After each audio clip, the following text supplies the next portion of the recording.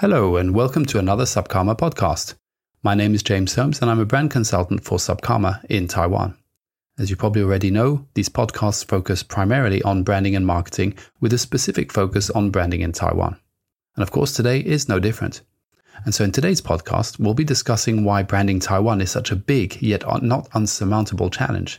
And we'll look at where it is possible to make positive changes and where we, and when I say we, Taiwan, really have our work cut out.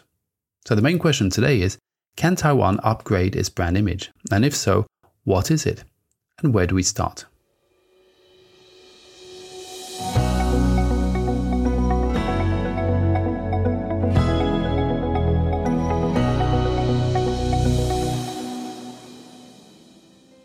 Just before we get going, I'd just like to do a little test. So if you're driving or riding a motorcycle, riding a bike, crossing the road, I'd really don't suggest that you close your eyes.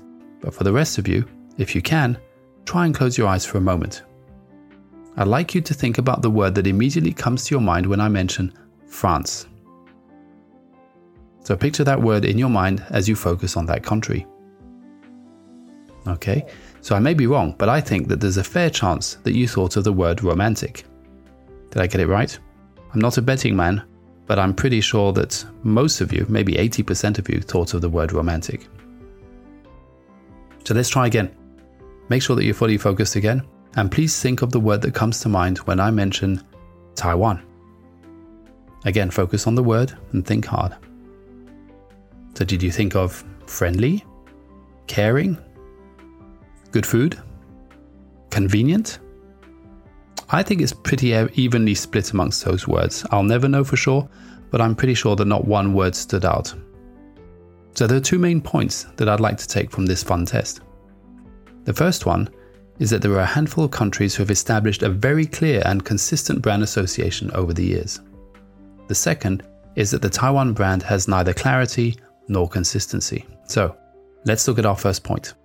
Whether it is France with its air of romance, the joie de vivre, the love of food and wine, or Germany with its attention to quality and standards, or Japan with its love of intricate detail and culture. These are some countries who have consistently understood what works for them.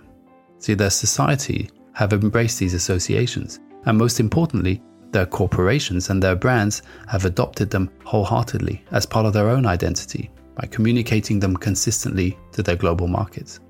So I would add that these countries' brand associations have developed over decades, if not centuries, of consistent behavior, communication, and imagery. It was not an overnight thing. So it's important to note, however, that these brand associations may fall short of reality. I mean, is France really a romantic country? Maybe. Is it the most romantic country in the world?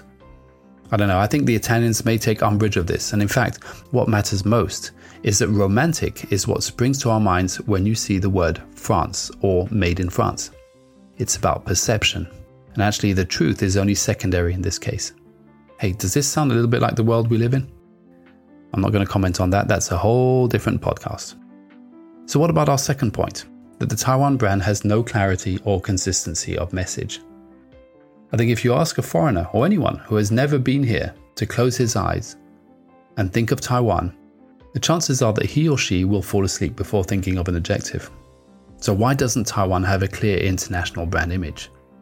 If I had all the answers, actually, to be honest, I wouldn't be sat here in this studio recording podcasts with no friends. But my guess is that there are three main issues at play. Let me elaborate. First, Taiwan has always been an outward-looking country.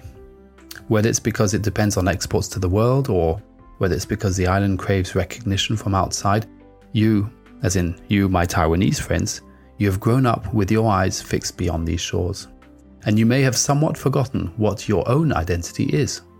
But in the same way that you never forget to pack your rice cooker when traveling abroad to study, there is something in your heart that reminds you of where you were born. And it doesn't matter if we don't know how to define that something right now, because we'll get to it in one of our future podcasts, hopefully, with your help. We just need to look at ourselves more, acknowledge who we really want to be as a brand, as Taiwan.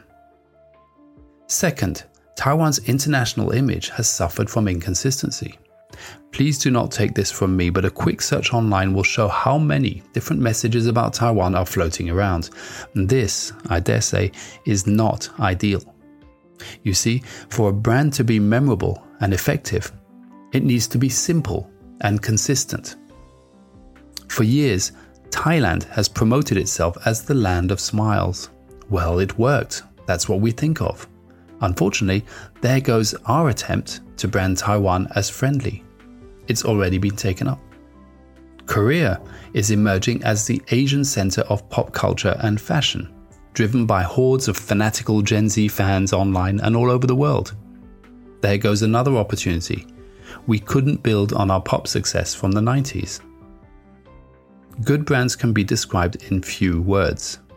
And the government, regardless of its color, and here I mean blue or green, has a big responsibility to make it happen. To streamline the message, to communicate it consistently across all departments, and to let it shine into the world. Now, is that challenging? Oh yes. Is it impossible? I don't think so. My final point here is that there is too much going on in Taiwan. So this land is such a melting pot of traditions and cultures, a place where new ideas are embraced and integrated with old traditions. And perhaps due to its geographical location at the heart of Asia. That sounds like a slogan, doesn't it? Or perhaps because we are so open to the world, Taiwan is always evolving and morphing. And that's what makes the Taiwan brand so difficult to pin down. Do you remember the Asia Games? Do you remember the Asian Games opening ceremony? I can't remember exactly which year it was, but it was a few years back. And this ceremony was broadcast all over the world. I remember watching it. This ceremony was actually a big opportunity as Taiwan to showcase who we thought we were at the time, as a nation, as Taiwan. And everyone was glued to the TV to watch the opening ceremony, keen to see what the key theme would be. Can you remember what it was? Let me remind you. It wasn't a battle. It wasn't a giant dove or a butterfly or people running hand in hand. No, my friends, it wasn't. In fact, it wasn't even close.